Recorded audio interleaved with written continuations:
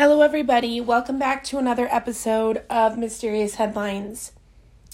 There are some updates in the Gabby Petito, Brian Laundrie case. It has been a while since I made a podcast episode because there hasn't really been any updates.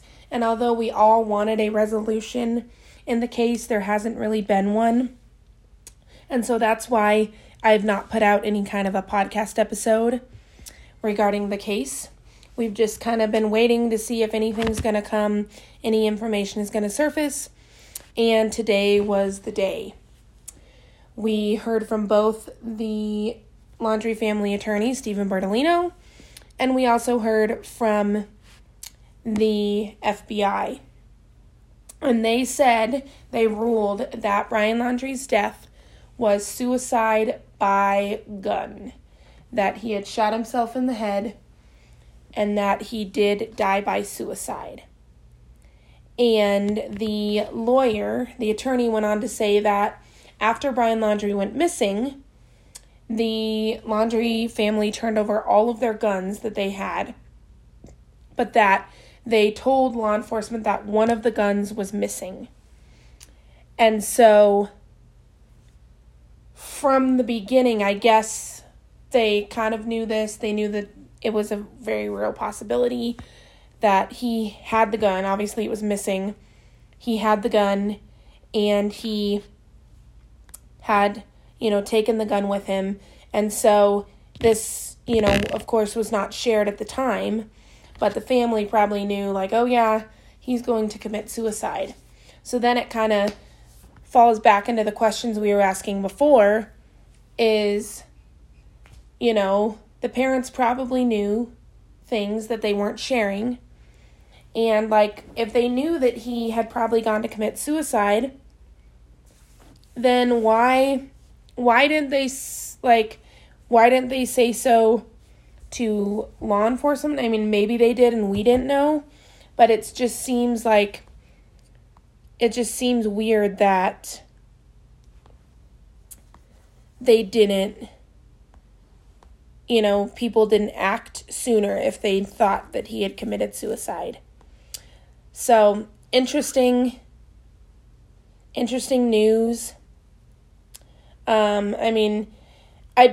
be curious to hear your thoughts. Does this change anything for you? What does this mean? I think it helps us realize that he was a coward, that he had realized what he did, whether it was premeditated, her death, or her murder, or if it was a fit of rage, he realized that he had done something horrible and he was not going to be able to live with himself. Now, lots of people can argue, some people think, oh, well, good, he killed himself, good, made it easier on everybody. But on the other hand, people think, well, they never really got justice. They didn't get to see a trial through. They didn't get to get exact answers for how she died and the circumstances. So that's also hard too.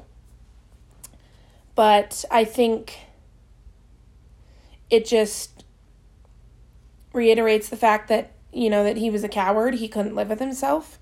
He knew what he had done. He was not okay with it after the fact.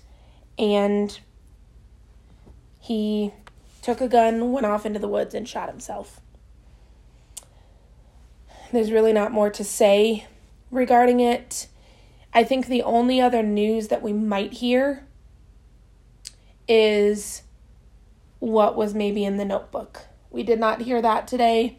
That may be the only other piece of information that might come out, is if they found a suicide note in the notebook. Now we know that it was suicide. So there's the potential that there was a suicide note in the notebook. There's the potential that it was just drawings and doodlings or other stuff. So that may come out at some point in the future, but the case is essentially kind of closed. I don't want to say it's closed because law enforcement are still working on a few things, but the case is essentially rested. There's really not going to be much new information coming out of it. We're not going to get to find out exactly what happened in Gabby's last minutes. And for some people that's hard, but that's just kind of what things are, and we have to accept that's the case. And so we move forward. And that's why I'm trying to highlight other missing person cases. And, people were so passionate and interested in finding Gabby and figuring out where Gabby was at first, and then figuring out what happened to Gabby, and then finding Brian. And I want to take and channel that energy that I have and that other people have into this platform and highlighting other missing person cases and other crime cases that deserve attention. And so I hope that you've been listening to some of my other podcast episodes. If you haven't, I highly recommend you listen to my 2 podcast episodes on the Summer Wells case. Very, very interesting and intriguing case of a missing 5-year-old girl out of rural Tennessee. I highly recommend you go listen to those 2 episodes. And as new things come out, I'm making new episodes on that case. And I'm working on some other episodes regarding some other missing person cases. So please, I hope that you will listen, you will tune in, follow along.